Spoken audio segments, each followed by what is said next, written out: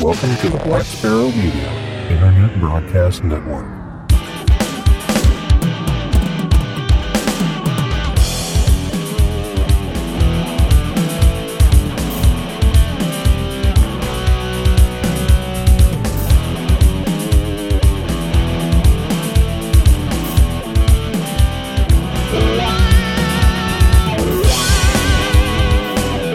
Well, hello everybody and welcome to episode number 144 of Linux in the Ham Shack. And as everybody knows, 144 is a gross, and the show's been pretty gross so far. But no one's actually heard that part yet. So anyway, my name is Russ. I'm K5TUX, and I'm the co-host of the show along with Pete, VE2XPL, who is back from the dead. Woohoo! If you're the co-host, does that make me the host? No, that makes you the co-host. I am back from the dead, indeed, resurrected and raring to go. Okay, so our newly found Lazarus is back on the show. What, did you have something else to add? No. Okay. We also have Cheryl. Anything else for the rest of the show? Cheryl, lovely YL, who sits across from me and does the podcast with the two of us. Hello, everyone. Yay, we're all here again. Along with 3 dogs that may bark anytime now. So, I'm not sure the dog part is excellent, but again. Right. All right. All right. No singing Kansas. Okay. That wasn't Kansas. No singing in the saddle. Obscure Gene Autry or classic country music or whatever that was. You know, no more of it. And anyway. Wow. Now I want to know who sings that. So now you're going to look it up. You can tell us later. But before you do that, since I have had to talk most of the last 2 episodes because you weren't here, you get to read the first story. It's Gene Autry, and Aerosmith did a remake. Did I not just say Gene Autry? Yes, you did. You did. I did. I got it right. Yes, How about I'm that? Confirming that. Yeah, that's actually pretty impressive. It is pretty impressive because it was a total guess. Was it really? It was. I was sitting here across the table shaking my head, yes. It was still a guess on my part, no matter how right it was. All right. Well, it was very right. Okay. I'd like to hear Aerosmith's version, though. But anyways, maybe not tonight. I'll see if I can find it. I have it. Anyhow, that's not going to happen. It's right here on YouTube. All right. First story, segment 1, amateur radio. I was actually... Well, sorry to hear that James Pasterfield of Amateur Radio Newsline is undergoing a heart bypass. Well, sad to hear because, heart bypass isn't something that one aspires to. Fortunately, he's still with us, of course, but he posted last night on the Facebook page. For those of you who don't know, James Pasterfield is the gentleman who runs the Amateur Radio Newsline Facebook page. His call sign is KB7TBT. And he posts on the page, and I quote, "Sorry to interrupt your browsing for a minute here, but things may get a bit delayed in the group. The reason is that I just set up my laptop on the table over my bed in the AnMed Hospital in Anderson, South Carolina. Apparently, the past few weeks, I was having pains and shortness of breath. And, of course, blew it off, like most people usually do. But at 2 a.m. The previous night, he had to call the EMTs, EKG in the ambulance, and at the hospital, they confirmed they had a mild heart attack, which is never good. So he's scheduled for open heart bypass surgery on Tuesday.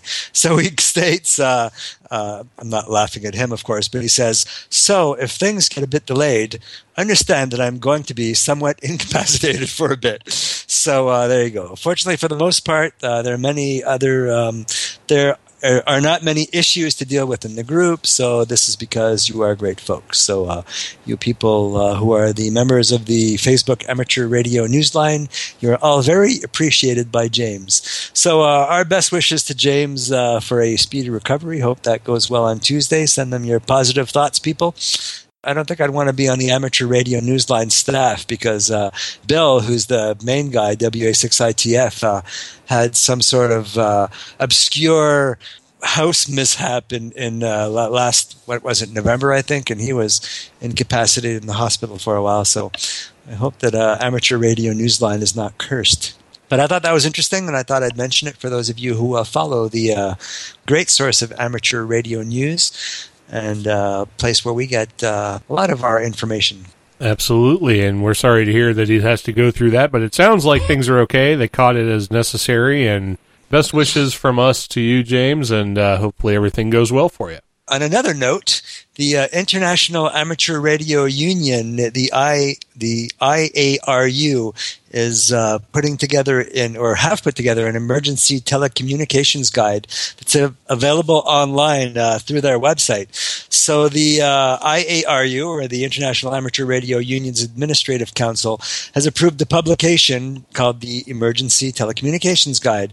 The handbook is developed to provide IARU member societies with materials suitable for training their members to participate in emergency events. However, it's also designed to provide guidance for any individual and amateur radio operators who have little or no experience handling emergency communications, and they want to learn about or enhance their ability to participate in such events, or just to have a better understanding of the process. So the publication can also be used in conjunction with other training materials by leaders in the emergency communications community to train radio operators in the basic theory and practice of handling emergency communications traffic. And for those of you who don't know, handling emergency communications traffic is very structured so that it can be very efficient. And if you've listened to any emergency communications net, what you're listening to most of the time is silence, because they only talk when talking needs to be done. So kind of interesting. Had a quick look at it. I kind of read it diagonally. You can find it on the IARU website at iaru.org. It's called the Emergency Telecommunications Guide, and the link will be in the show notes. And this story came to me from Amateur Radio Newsline. We do talk about amateur radio emergency communications a lot because that's one of the primary functions of the service. This is kind of interesting because a lot of the nets that go on, on your Monday, Tuesday, Wednesday nights or whatever, your local 2-meter nets that get together and a bunch of people usually just sit around and rag chew or whatever.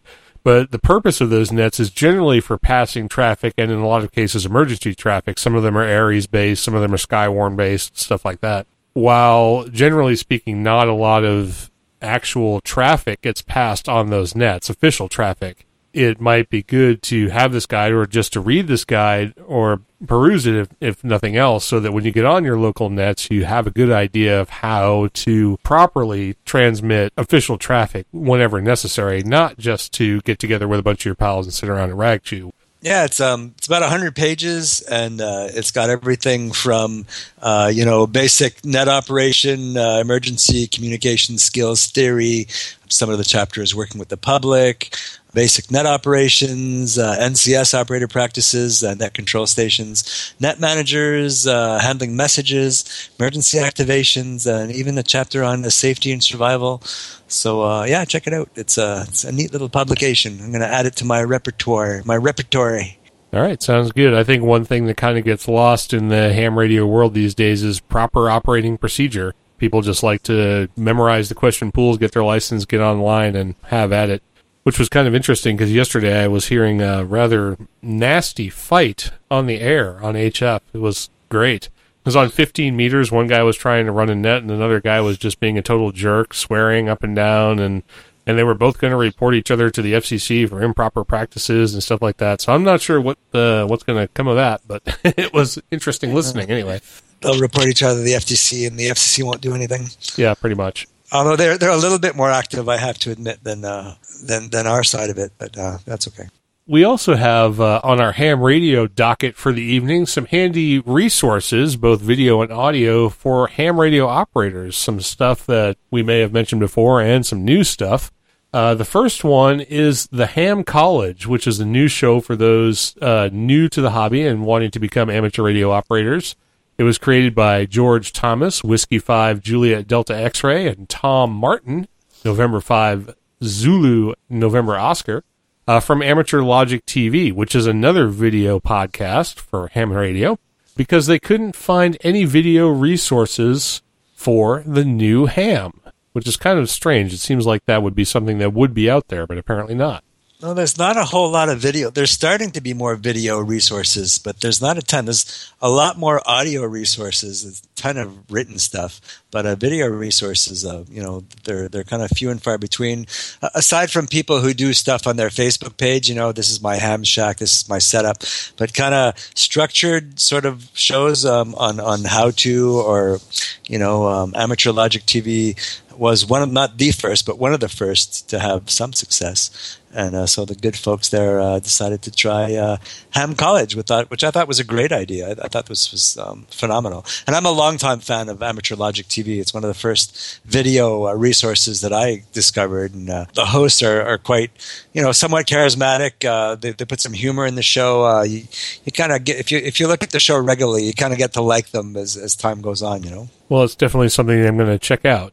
First episode of Ham College examines several topics, including early radio history, Elmering, building spark gap transmitters, technician exam questions and answers, and a bunch more. You can view this episode of Ham College on YouTube. All you have to do is go to YouTube and search for Ham College Episode 1, or the link to that will be on the website, and of course the link to Amateur Logic TV will also be on the website because you can view the Ham College episode there as well. Pete found this one earlier and posted it for us to relay to you among our other resources that we're going to talk about, and this one came from the Southgate Amateur Radio Club, which is where we get a lot of great news. So if you check out the Southgate ARC, they are a fine resource for ham radio information. Yeah, they are actually. They seem to be quite active. I'd like to go to one of their meetings one day. Yeah, that would be cool. I don't even know where they're out of. Southgate. Yeah, well, that's helpful because that just tells me nothing. I don't know. I thought it was in your neck of the woods.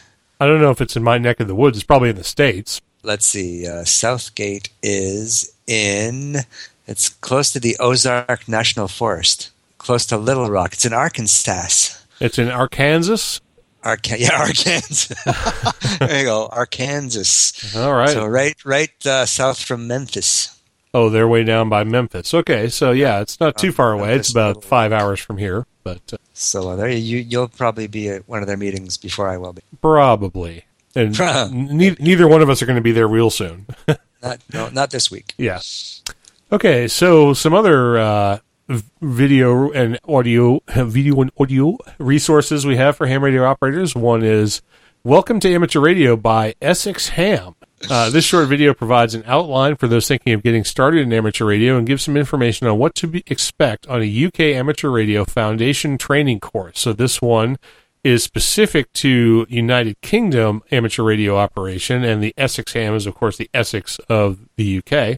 You can find this at www.essexham.co.uk. So if you happen to be one of our British listeners, and I know we have many, or you're just wanting to get into amateur radio as a Brit, you might want to check that out and see what kind of information you can glean as you look for getting your ticket over there in the UK. Yeah, or if you're just interested in finding out what it's like to be an amateur radio dude in the UK, of course. The foundation license, for those who don't know, is the basic license, the entry-level license in the UK. Yes, that is correct. And I believe the foundation license is also the entry-level in the colony-type places like New Zealand and Australia. So I believe so. I'd have to look that up, though, but I think you're right. I first learned not that long ago, actually, that the Australian call signs actually have a 4-character suffix for the foundation license. So I didn't even think that was a thing. I thought it was all, 2x3, 1x3, 2x2, et cetera, but apparently the early... That's because you're US-centric. That's right, I'm US-centric. But some places like that actually have 2x4 calls, where the first letter after the number is an F, indicating that it's a foundation license. Foundation license is the entry into amateur radio in Australia as well. I confirm.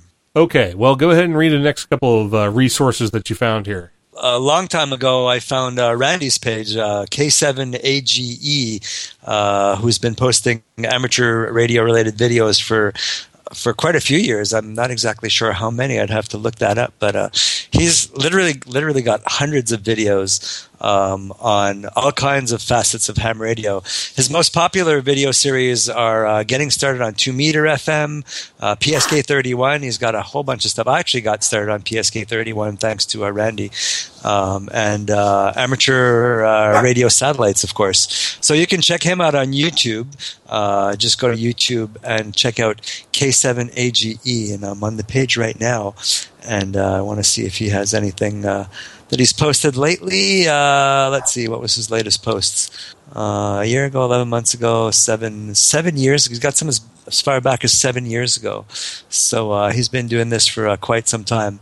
Another charismatic gentleman. And on the homepage, you'll see his little introductory video where he's speaking to a Ute operating ham radio. So there you go. Randy, K7AG, a wealth of information for new and not so new hams. I strongly recommend you guys check him out. I'm trying to figure out how I can get the view to see exactly how many videos he has posted. Yeah, he's got a Badger. That's the official number. 8 years, and many of them have over 50,000 views. So this one on remote radio station control has got 106,000 views. So that one was quite popular, apparently. So yeah, all kinds of stuff. Moon bounce. He talks about moon bounce. Bluetooth audio radio interfaces. He's got a little series on his called Ham Radio Shack Chat, where he answers people's questions. Getting on 6 meters, operating portable, pretty much anything you can think of, he's got a video on it. So if you're wondering how to do something, check out Randy's page. Yep, and we have a link to his blog actually on the website. It's been there for a long time because just following the things he's into is really interesting, and there's a lot of great information over there. Yeah, one of the videos that I saw, I can't find it right now, but he was operating from his hotel room, operating HF from his hotel room. He'd gone to because he travels a lot because of his job, and he went to the UK, and he was setting up a little station basically on the patio of his hotel room, which was really interesting. So, yeah, it's a great resource. I highly recommend it. All right, cool. So go ahead and give us the next one. This next one is sort of a little introductory video. I thought it was interesting. It was produced in 2003 by Dave Bell, who many people know, W6AQ. Dave Bell, who's put together a bunch of ham radio resources, manuals, I believe, for people who are studying to become ham radio operators. And Bill Pasternak from Amateur Radio Newsline, who we mentioned before, WA6ITF, with the help of Silent Key Walter Cronkite, who was a licensed ham, KB2GSD, put together a little video called Amateur Radio Today. And it's a short video. It's I believe it's only about 10 minutes long. And basically, 6 minutes and 39 seconds, sorry. And basically, Walter Cronkite, who many people know for having done, being, was it ABC or CBS News anchor for many, many years. And he did a short little introductory on ham radio and its use today in emergency communications. So just for the archival interest, it's not that old. It's 2003. But because it's Walter Cronkite, I just thought it was really, really interesting, and everybody should have a look at it. Absolutely. That sounds interesting. It's something I want to check out. And since it's only 10 minutes long, I can squeeze it in between doing other stuff. So great stuff there. 6 minutes and 39 seconds. There watch go. it 1.5 times. Ooh. All right. Go ahead and give us this next one as well while you're at it. You're on a roll, so hit it. I put together a whole bunch of video resources because we hadn't really talked about video resources in the past. So I thought some people are interested. This one is a weekly video podcast, which I thought was interesting. I came across this one quite by accident. It's called QSO Today. It's a weekly video podcast hosted by Eric Guth, 4Z1UG. And his other call sign, WA6IGR. He's been a ham radio operator since 1972. WN6VHV was his novice call sign. My goodness, this gentleman has a lot of call signs. So because of his love of the hobby, he decided to start this video podcast, weekly video podcast, which is quite an endeavor for those of you who don't know. Putting together a weekly audio podcast is something, but a video is a whole other story in terms of the amount of work that you have to do to put it together. But his is basically interviews where he interviews people who have been in the hobby for a long time. So what he wants to do is preserve the stories of the many Elmers of amateur radio. So there are currently 27 episodes. Every episode is an interview with a ham radio Elmer, and the show began in June 2014. So easy to find, www.qsotoday.com. Or just Google QSO Today Weekly Video Podcast, and you'll be able to check that out. And there's a lot of interesting names in ham radio. I mean, there's nobody famous like, Lady Gaga or Marconi, but people in ham radio who have done some significant things. So check it out. Yeah, I plan on checking that out. It looks interesting, and I did check out the page after you posted it in here, and he's got a nice-looking page. And the interviews that he's done looks like they're well produced, even if they're not like professionally produced, but it does look like they're going to be a great watch. And he's got quite a wide variety of amateur radio operators on there, so it should be very interesting to check out.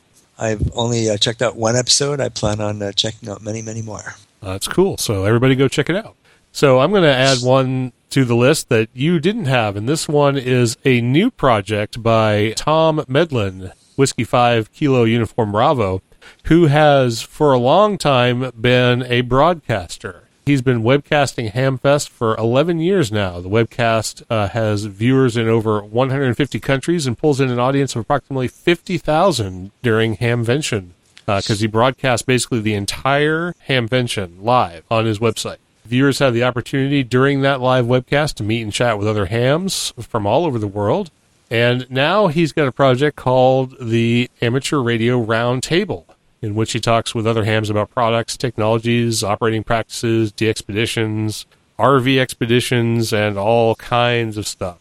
Every topic is different. He usually has 2 or 3 guests on per show, and it's really interesting. Plus, there's a live chat, so you can interact with the other people who are watching the show live, just kind of like you can with our show. He does basically the same thing, although his show is a video podcast. So you can actually see the things, and they do demonstrations and show builds and actual kit projects and stuff like that. So it's pretty cool.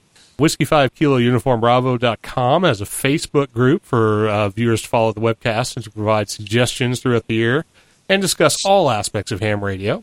The group is at www.facebook.com/groups/Whiskey 5 Kilo Uniform Bravo. And Tom's main website is w5kub.com. You can also find out more about Tom at tmedlin.com. That's Tango, Mike, Echo, Delta, Lima, India, November.com. Archives of his broadcasts, like the Hamvention one and the Amateur Radio Roundtable, can be found on YouTube. And a link to the YouTube channel where you can get all of that will be in the show notes, of course, because it's one of those long, ridiculous URLs, and I'm not going to read it. But you can also search for Tom Medlin or W5KUB on YouTube, and you'll find it. Yeah, I've heard about this guy. I've actually seen him in various other people's websites or videos, and yeah, he's been doing that for a long time. Yeah, he's doing it for a very long time, since before podcasting was cool. Even before there were Hamventions. Well, no, not that long. But he said he's been a ham radio operator for 50 years, and he's been to, I think, something like 30-plus Hamventions, something like wow. that. So, yeah. Just that is an accomplishment in itself. Yeah, absolutely. I've yet to go to one. Well, you got to change that, I know. All right. Well, I'm going to let you, since that's the end of the ham radio topics, I'm going to let you run on into our one big open source topic for tonight. And the best thing about this open source topic, it has nothing to do with open source, so try it. Well, no, but it has nothing to do. But those who like open source will be cheering. Most of you will.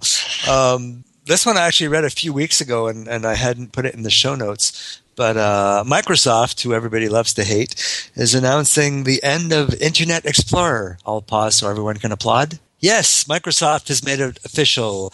When Windows 10 arrives, Internet Explorer is officially being retired. Yes, retired.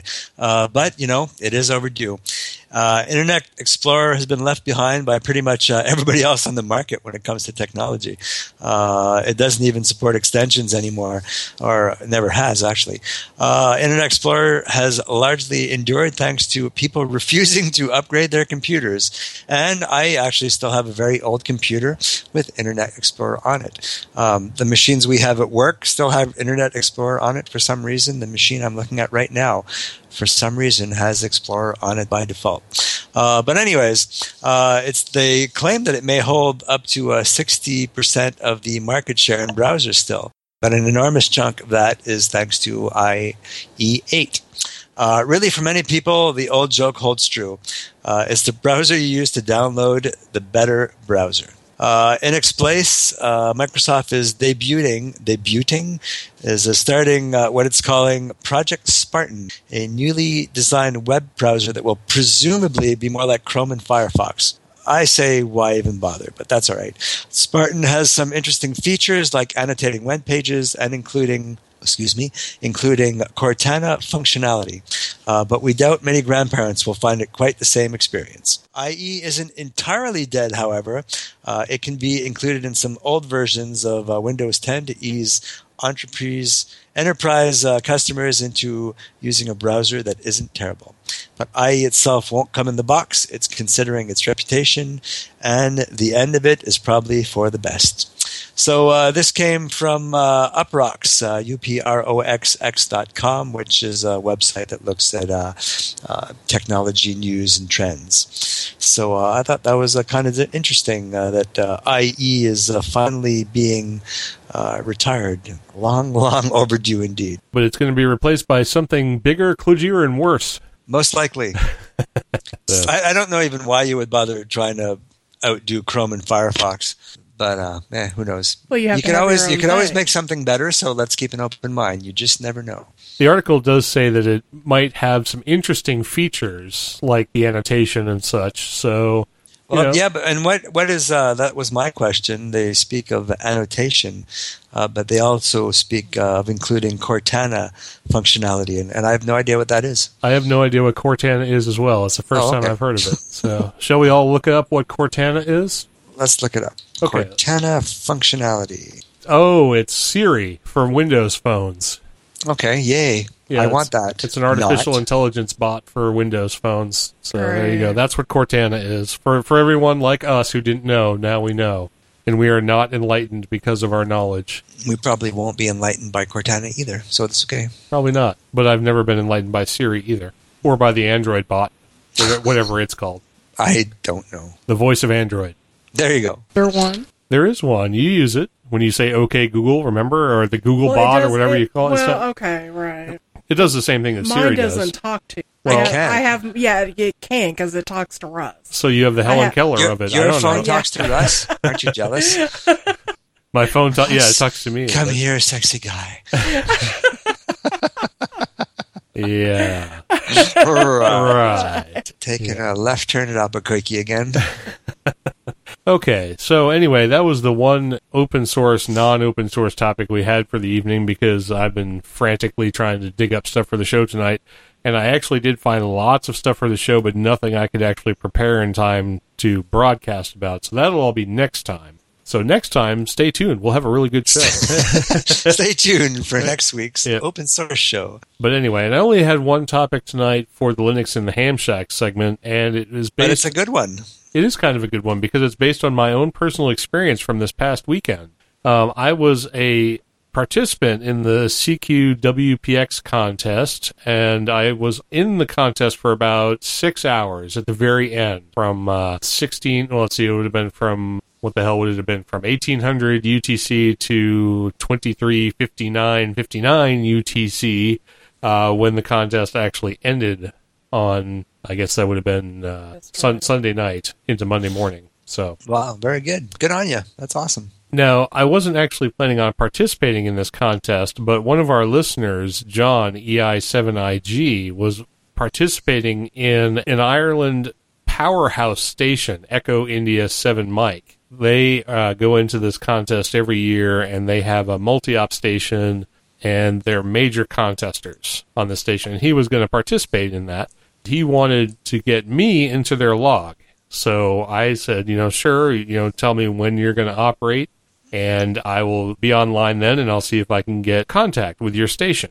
So I got there at the time he said he was going to be on, which was 11 a.m. my time on Sunday, and I logged into my computer, and I fired up my rig, and I got onto IRC, and I asked John what frequency they were on, and he said they were on 15 meters currently. They were broadcasting on 21.3395, which is where I went to, and I could hear them, but they were faint. Propagation from Ireland into my station here was apparently pretty bad. So I tried them a few times, and I could not get them at all. I could hear them, but there were lots of course, better stations and better propagation out there than from my little barefoot rig here in the shack.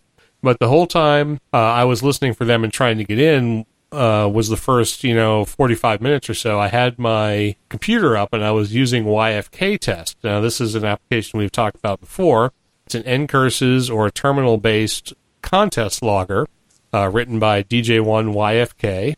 We've talked about this before, and I've kind of given an overview of the program, but I've never actually really used it in a contest. So this time I actually decided to go ahead and use it. So while I was trying to figure out how I was going to get in contact with the Ireland station, I started making other contacts. That actually kind of hooked me into getting more and more contacts. Yeah, it's funny how that works. Yeah, it's funny how that works.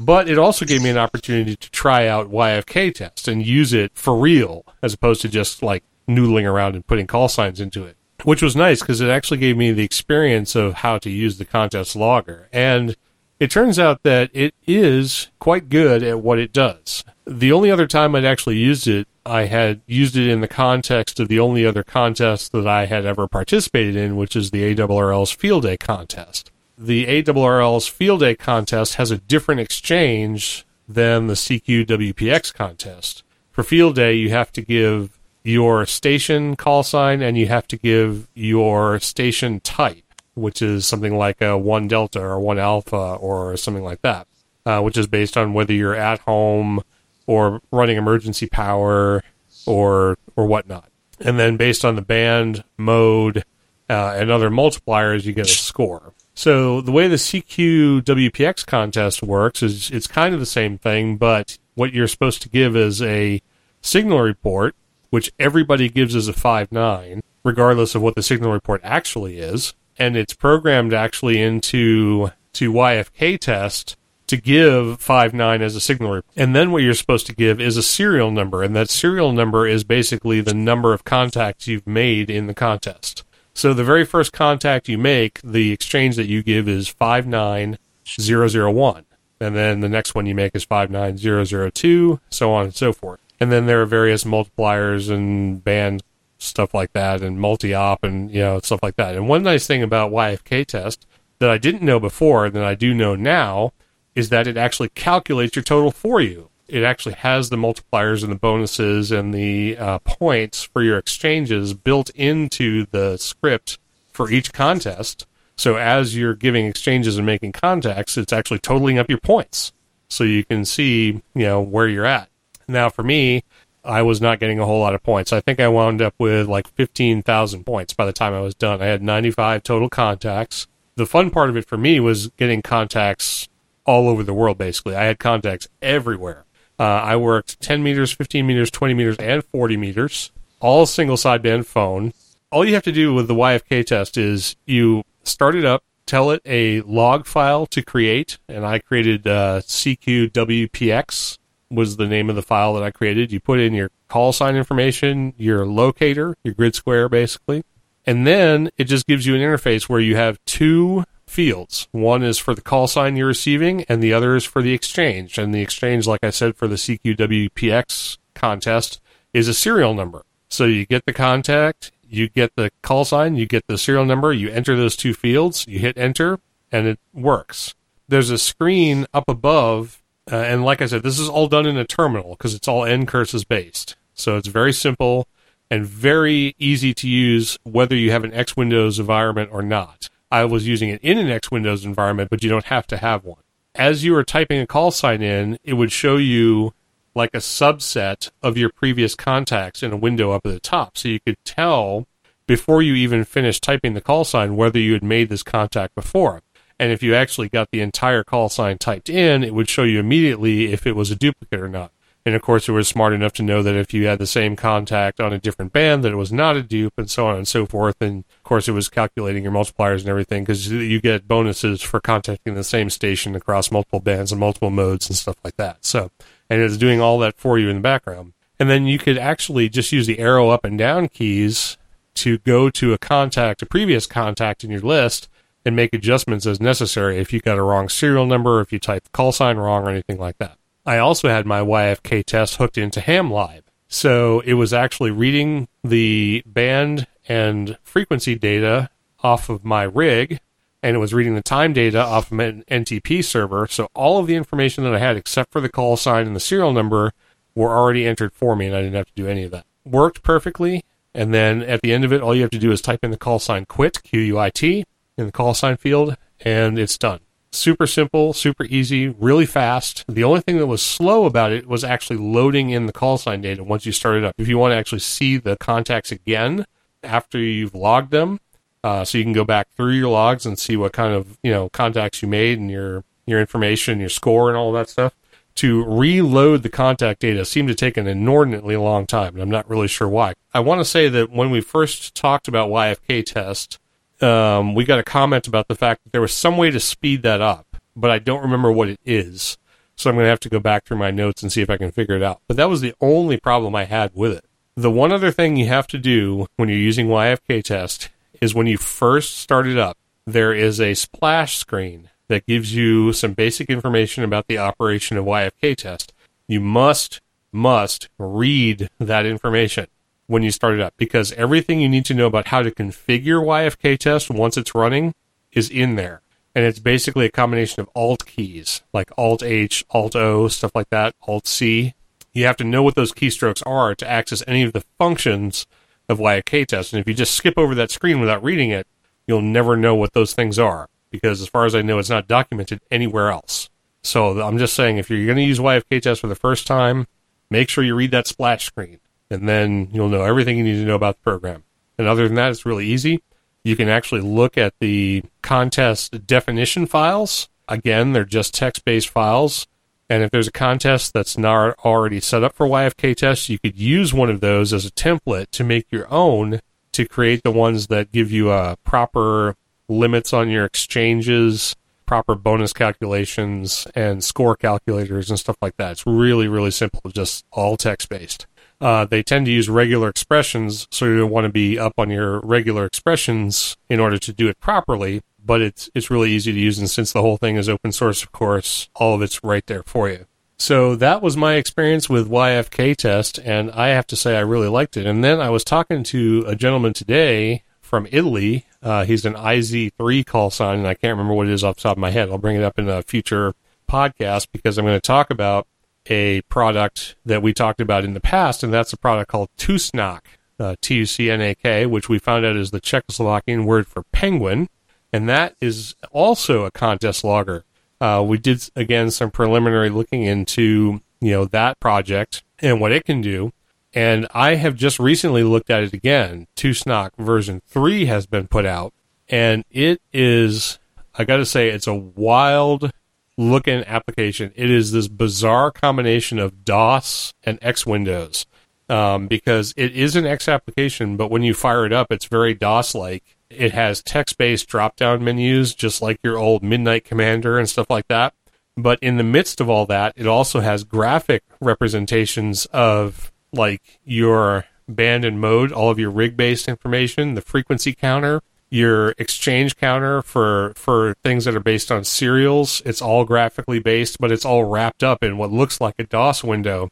And it even gives you a signal monitor, a battery monitor, a waterfall display for PSK and CW and stuff like that. And it's all wrapped up in what looks like an NCurses window. It's really, really weird looking. But it's also got a million more features than YFK test does. So I really want to look at this and perhaps use it in another contest for myself. It's much harder to figure out and to get started with, but it also has way more features, because while YFK test allows you to read the information off of your rig as far as, frequency and stuff like that, TUSNOC actually allows you to set that information. Plus, you can configure TUSNOC so that if you're going to be operating only on 4 bands in a certain mode within a range of frequencies, you can preset that so that your rig can never be set outside of those parameters while you're contesting, so you're always within the confines of the contest, or within the confines of your own license restrictions, so you never wander out of band or anything like that. Plus, TUSNOC can control the rig in other ways. You can do it for like sending CW messages, CW responses. It can do the decodes. Like I said, it does the waterfall, so if you're digital mode contesting, it has all of that built in. It's really cool. It's really full-featured, and I really want to do a really in-depth review of the project, because it seems like it's coming way up from when we reviewed it back in episode 106. It sounds like it. Yeah, it's got some age on it now. There's really been a lot of work done on it, so I can't wait. It was impressive back then, and I'm just listening to you, and I'm amazed. It sounds like this thing is really, it's really putting a lot of time and effort into turning this into a first-class, the first-rate logging system. Yeah, it's just the user interface is a little bizarre, but once you kind of get used to it, it makes good sense. There's kind of a colliding of worlds between the X world and the DOS world, and I don't want to call it DOS, but a terminal-based world that sort of meshed together in this thing. And if you haven't seen it before, it's really hard to describe, but you should check it out because it's bizarre. But it's bizarre in a good way, and it is functional. So I don't want to say it's a bad thing, because it's not. It's just unusual. I will say that. The more functionality something has and the more things it does, the more time you need to put into getting to know how to use it anyways, because you can't just do everything with the F4 key. That just makes sense. It's like learning anything. Once you get used to it, it's quite easy. Yeah, absolutely. And this does take a little bit of getting used to, but it's clear that it will be easy to use once I understand it, and it is well documented. That's one nice thing about it. It is very well documented. The stuff that I basically couldn't figure out right away by looking at it, I just went to the wiki pages, and within a couple of minutes I understood what I needed to understand. Documentation on a project like this is always a very good thing, and considering that I think most, if not all, of the developers of that particular project don't speak English natively, the documentation is very good for an English speaker like me, so I'm happy about that. Cool. Anyway, there's 2 contest logger projects, YFK Test and TUSNOC, the latter of which we'll definitely be revisiting here. I've been talking with a lot of people lately about contest loggers for Linux, because it's always been a topic for our show, and it's good to see that there are some options coming up and getting more advanced and more full-featured as time goes on. Yeah. Yeah. Hey, yeah. All right, so anyway, that is our first half of the show for tonight. So we're on to the music, and Pete, since you picked the music, I'll let you go ahead and introduce it. I found this on Jamendo while perusing around. It's from a band called Fallen to Flux. This is new music, came out January 2015, just a couple of months ago. The album is called From the Outside, and the tune is called From the Outside Looking In. 4 minutes 4:17. The band is from the UK, from London specifically, and I thought this was kind of bringing us back to the Linux in the Ham Shack roots in terms of musical styles. Kind of struck a chord with me. So here you go, From the Outside Looking In by Fallen to Flux.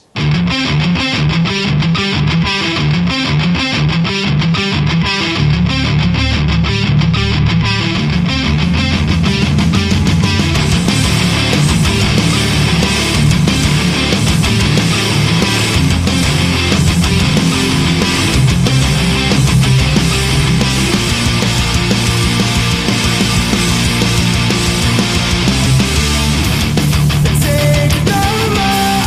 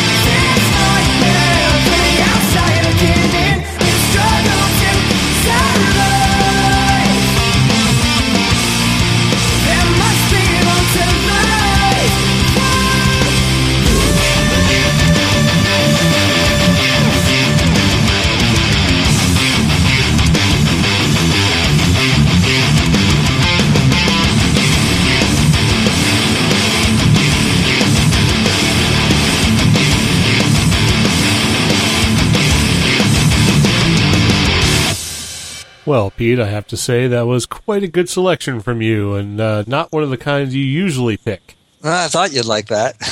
I did like that, actually, quite a bit. I listened to it before the show, and I was happy to put that in there because it was very good. Cool. I hope our listeners enjoyed it too. But like I said, it kind of brought me back to when I first started listening to LHS, Linux in the Ham Shack, way before I had the opportunity to become a co-host. I thought it was kind of cool. And it's new music. Yes, new music. Courtesy of our very friends good. at Jamendo. And courtesy of our friends at Fallen to Flux, who decided to create that song. There you go. Our good buddies. Our good buddies over at Fallen to Flux, yeah. All right. So anyway, we're going to move on from the music. Our excellent selection for tonight, thanks, Pete, to segment 4, which is announcements and feedback. And the first bit of announcement or feedback is an announcement, and that is about the show that we mentioned before, the Amateur Radio Roundtable with Tom Medlin, W5KUB.com. And I mention this because tomorrow night, if you're listening to this show live, I am going to be a guest on the Amateur Radio Roundtable. And I'm going to talk. How did you pull that off? Hey, I'm good. There you go. Anyway, Tom invited me to be on the show. We can talk about the circumstances of that. If you actually watch the show, probably. Basically, we're going to talk about Linux in the Ham Shack, both as a concept and as a show. He said I'm going to get about 20 minutes on the program. So if you want to check out W5KUB.com, you will see me there. And you'll actually see me there because it's a video podcast. So you will literally see me, which you don't normally do.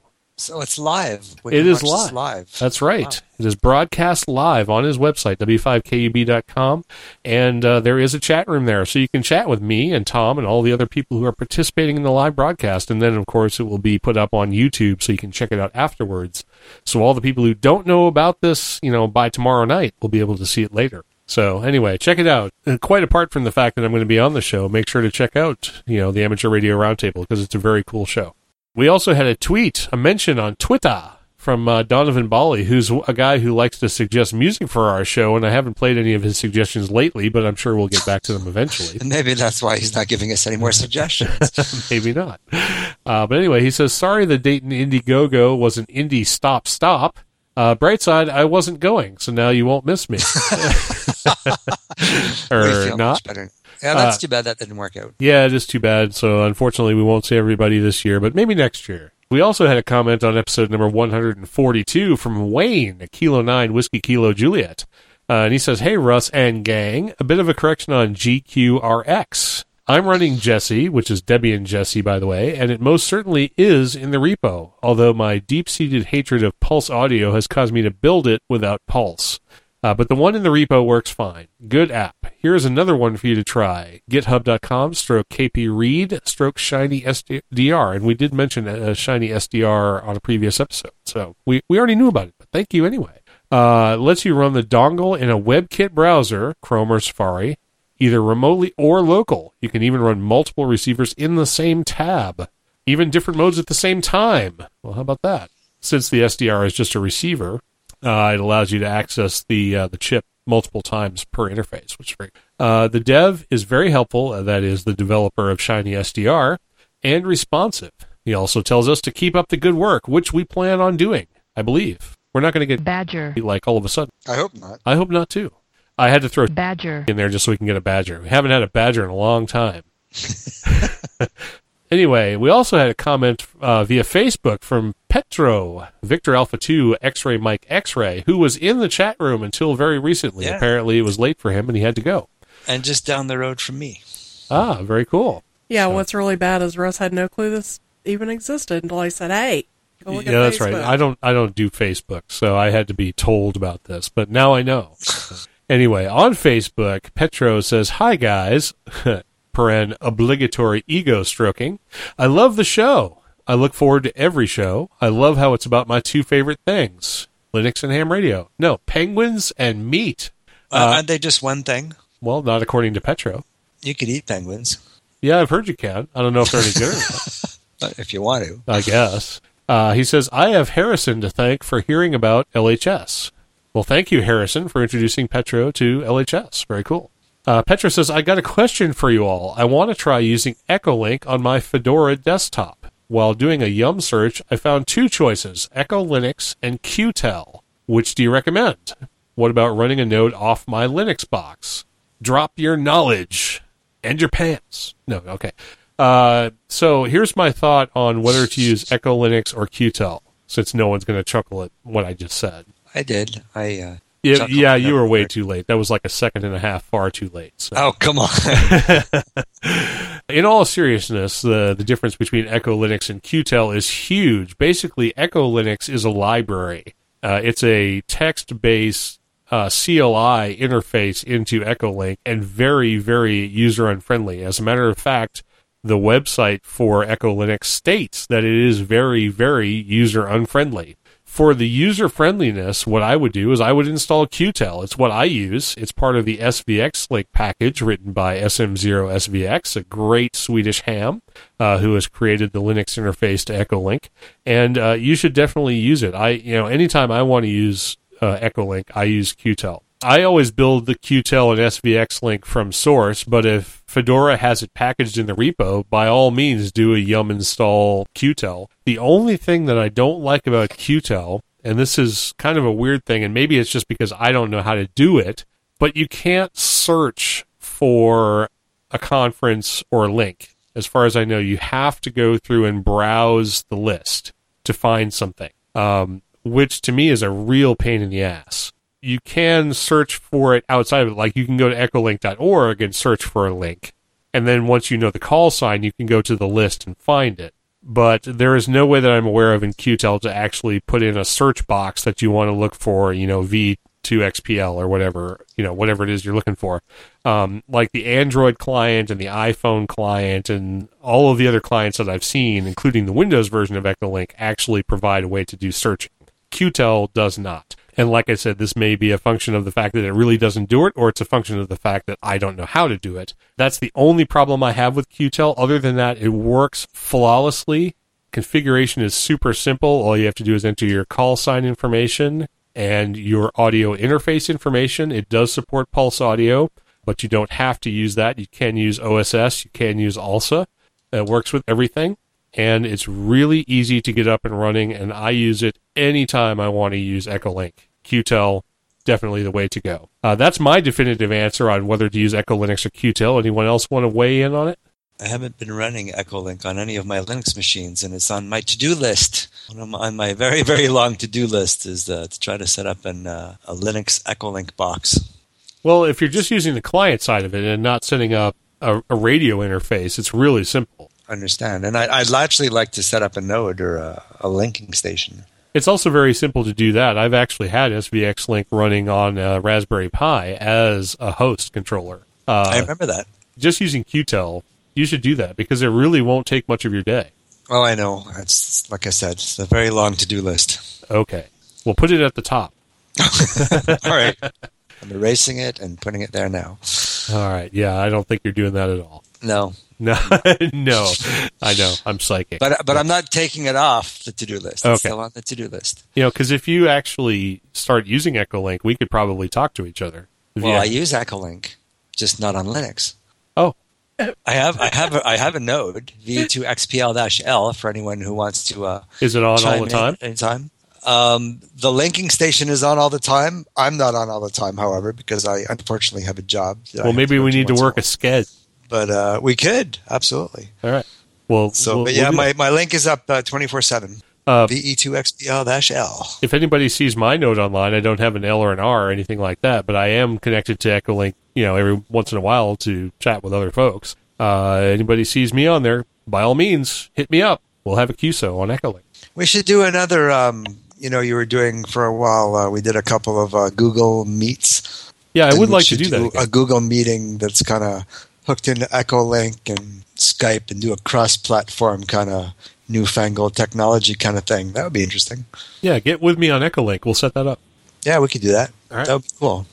Get our listeners to join in and have a party. Sounds like fun. And the last thing I have on the announcements front is a social networking site that I was told about via our Google Plus community. I don't remember who mentioned it because I didn't bother to write it down, but it's something called socialhams.net, and it's at www.socialhams.net, of course. And it's supposed to be a ham radio community for social networking. And I really don't know anything about it, but I was told that there are lots of people who are using it. I checked recently, and there's over 1,000 users on there. A lot of them are in other countries. So if you want to hook up outside of actual ham radio use with other ham radio operators, here and abroad, socialhams.net might be the place for you. But don't, we're not sanctioning or saying this is a great site or anything like that, or that they're not going to steal your personal information or anything. It's just something suggested by another listener. So we're putting it out there. And if you want to check it out, go for it. Socialhams.net. Be warned. Be warned. Yeah, that's right. Be warned. If this, if this is a scam, then, we didn't tell you about it. Yeah, and he just gave me a weird look about it. That's because you were giving me a weird look across the tables. They've just reached 1,000 members. Yeah, and the text in a lot of the posts over there is not good English, so I'm assuming that they're all not native English speakers. So it's, a lot like Facebook? Oh. Well, kind of like that, yeah. I mean, there's so many social media and groups and things like that nature. I mean, just on Facebook, there's, hundreds of ham radio groups. I'm a member of a few of them, the ones that, speak to me the most, but I mean, there's so many. Right. So, they're not just on Facebook. They're in a whole bunch of different places. Yep. That is very true. Yeah, right. On the featured members on the homepage right now, Bermuda, Malaysia, Netherlands, Germany, United States, and Germany.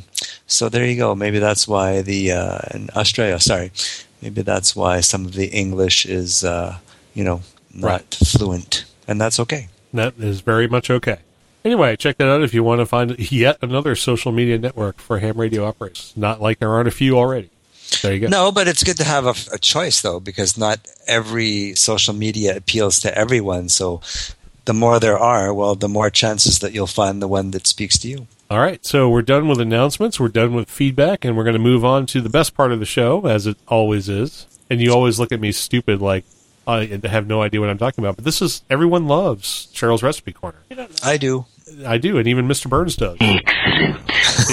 Whatever. So, anyway, take it away. Okay, well, this week I decided to share my recipe for the BLT pasta salad. Spring is upon us here in the United States, of course, which means people are going to be barbecuing. Yay! In other parts of the Northern Hemisphere. In other parts of the Northern Hemisphere. That's very true. So it's just some bacon and some mayonnaise and some tomatoes and some pasta, and that's pretty well it. So mix it all together, and it's very yummy. This actually is a very good recipe. Real simple to make. Takes like 5 minutes to throw everything together and stir it up. Chill it for like an hour just to make it good. A couple hours, yeah. Yep, and good stuff. So there you go. So on to the social media roundup. Woo! Yeehaw! Yeehaw! I got to get my Git fiddle, and we'll have a social media roundup. All right. I think I should leave now. You're scaring me. Well, you were the one who told me about the Git fiddle in the last episode. I had never heard that before, so. The Git fiddle. Was that in the last episode? I think it was the last episode, yeah. I don't know if that was in the episode or that was just a discussion we were having. No, it was actually in the episode, I'm pretty sure, because I just finished editing it. I see. Anyway, go. This week, donations and subscriptions. We have Petro Katsarkis. That's VA2XMX, who was in the chat room. He's yearly, and he is new. Very new. Very, very new. And that was all thanks to Harrison, right? Yep. All thanks to Harrison. On Facebook, we have Richard Morton and Cam Coble. Google Plus, we have Ferdinand Dimbach, Resistance Hams, John Anderson, and Andrew Pounce. On Twitter, we have W8MRLTADM, Cobblecam, and obviously they hit us up on Facebook too. Paul OPY1JP. All right, let me correct that one because it's kind of confusing, but I believe it's Paulo Papa Yankee 1 Juliet Papa. Okay. And Katie2IDF. And nobody joined our YouTube channel, nobody joined our mailing list, and nobody bought anything. That seems to be an ongoing thing. It's definitely a trend. Yep. So, all right, well, we're down to the bottom of the show. It's the very dregs of our program. which means I'm about to hit the outro music and get us on out of here, unless anyone else in the chat room has anything they want to say, or if Pete wants to chime in, or... I've chimed in enough. You've chimed in enough? All right. So we'll pause briefly while we look at the chat room and see if anybody else has anything to say, because I know there's a bit of a delay between what I say and what people actually hear. And then when Ted gives us the thumbs up and says, I'm leaving, we'll just sign. Richard always used to read the people in the chat room, but I know that a lot of the people who are in the chat room aren't actually here. Ted says bye. Yeah. Yeah. Okay, well, I do know that in the chat room we had Scott at 8VSI. He was definitely here. We had Taj. He was definitely here earlier. Victor Alpha 2, X-Ray Mike X-Ray. He was definitely here. I believe Harrison was definitely here earlier. Victor Echo 2, Hotel Kilo Whiskey. VE3 SRE is definitely here. Whiskey Alpha 0, Echo India Romeo is definitely here. That's Ted. And Todd says he's still here. Jay Lindsay often listens to the show, but usually when he's listening to the show, he actually says something. Anyway, that's all the people that I'm aware of in the chat room who are actually listening to the show, and no one's saying that they have anything they want to talk about. So you know what that means. We're out of here. Yeah, it means the show's over. All right, so I'm going to push the button and start the outro music. No, it's over. Yes, that's true. But we'll be back in 2 weeks. And if you want to see me again, you can see me tomorrow night on whiskey5kub.com. Yeah, but the thing is, nobody's going to get this until after you've already been on the show. I'm going to post it on the website. But see, no one reads the website either. See, this is... No, it's just Pete and I that don't look at the website. Okay. Well, all right. Anyway, let's get out of here. Okay. So I push the button, and that means the music is playing, and that means that we're going to, go away for a couple of weeks. But... we'll leave you with this. You can become an ambassador to LHS. You can represent us at an upcoming Linux Fest or Ham Fest. We would love you if you did that. Or something like that. Anyway, you can also leave us feedback. You can do it by email at info@lhspodcast.info. You can do it by voicemail at 1909-LHS-SHOW, which is 1909-547-7469. You can do it by Facebook. You can do it by Google+. You can do it by Twitter. However you do it, we will get your feedback, and we love feedback. So send us some. Our IRC channel is #LHS Podcast over on the Freenode Network. Subscribe to our mailing list. Buy some of our merchandise at cafepress.com or printfection.com. Both of those are Stroke LHS Podcast.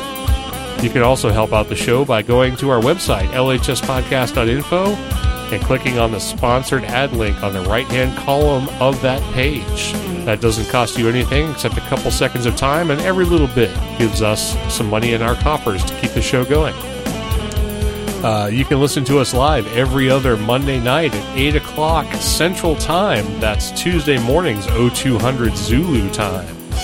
Our recording schedule, our countdown timer, our links to the podcast, our links to the Etherpad, our links to everything you ever wanted to know about our show is on the website. And that website again is lhspodcast.info. So thank you to all of our listeners, those of you who are listening from the past, from the present, and from the future. We appreciate you all. This is Russ, K5TUX, along with Pete, VE2XPL, and my YL, Cheryl, across the desk from me. And you have been listening to episode number 144 of Linux in the Ham Shack. We appreciate each and every one of you, and we hope to see you again here in 2 weeks' time. Catch you later, everybody. Bye-bye. Bye, all.